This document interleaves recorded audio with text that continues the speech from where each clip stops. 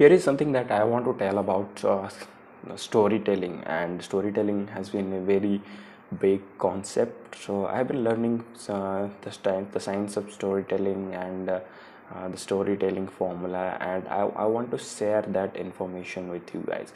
So the first thing is that our mind understands the world by stories. This is the concept of the science of storytelling. Why people like stories, why stories are there.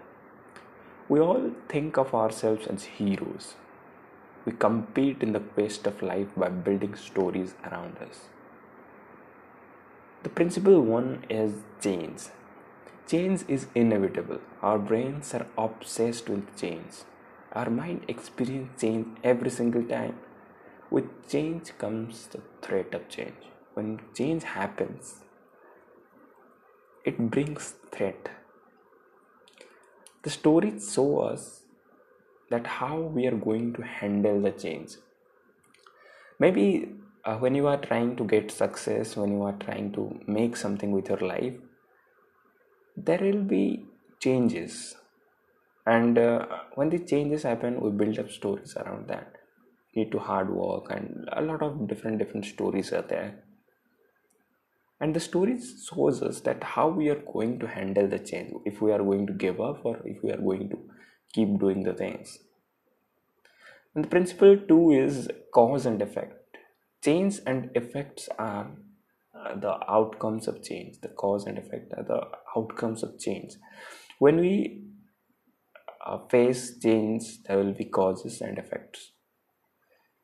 Next thing is moral outrage, which is one of the most important part of a story. When we see there is something going on wrong, and we basically step out of our comfort zone and we try to save the victim, which is our moral outrage. If there is something going wrong, then we feel really morally outraged to help that guy. And at that point of time, there comes two character into the story. The first one is hero and the second one is villain. How do we define heroes and villains? Heroes are the people who are selfless. They do not think about themselves. They have selflessness. But villains are people who are selfish. Selfishness is the characteristics of a villain. And these two people usually get into the quest. These people get into the stories. Hero try to save the world by being selfishness, by not thinking about himself, and villains try to be selfish and try to grab all those things around them and make people suffer. Next thing is eudaimonic happiness. When you have this moral outrage, you feel the eudaimonic happiness. This comes out when you are pursuing a certain goal, something which is meaningful to us. People having higher sense of purpose in their life live longer, and that is because of this eudaimonic happiness. Our human brain is a hero maker. It makes us feel like we are the heroes, and we are going to go through these difficulties and struggles to achieve our goal. We are heroes and we are in the quest. What is the next thing? The next thing is, what does our brain really want?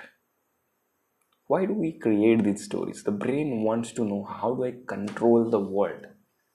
When unexpected changes happens, when chaos strikes, what do I have to do?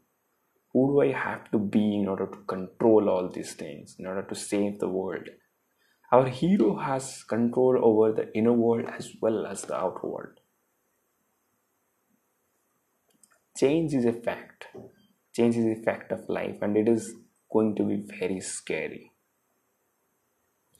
And stories teach us how do we manage the changes and control it. Stories are the roller coaster of love, dream, hope, fear, unexpected change, and moral outrage.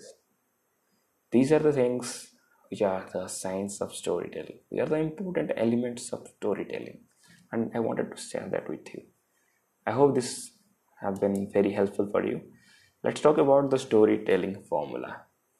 So how do we tell stories, and is there any specific formula for that? Yes, there is.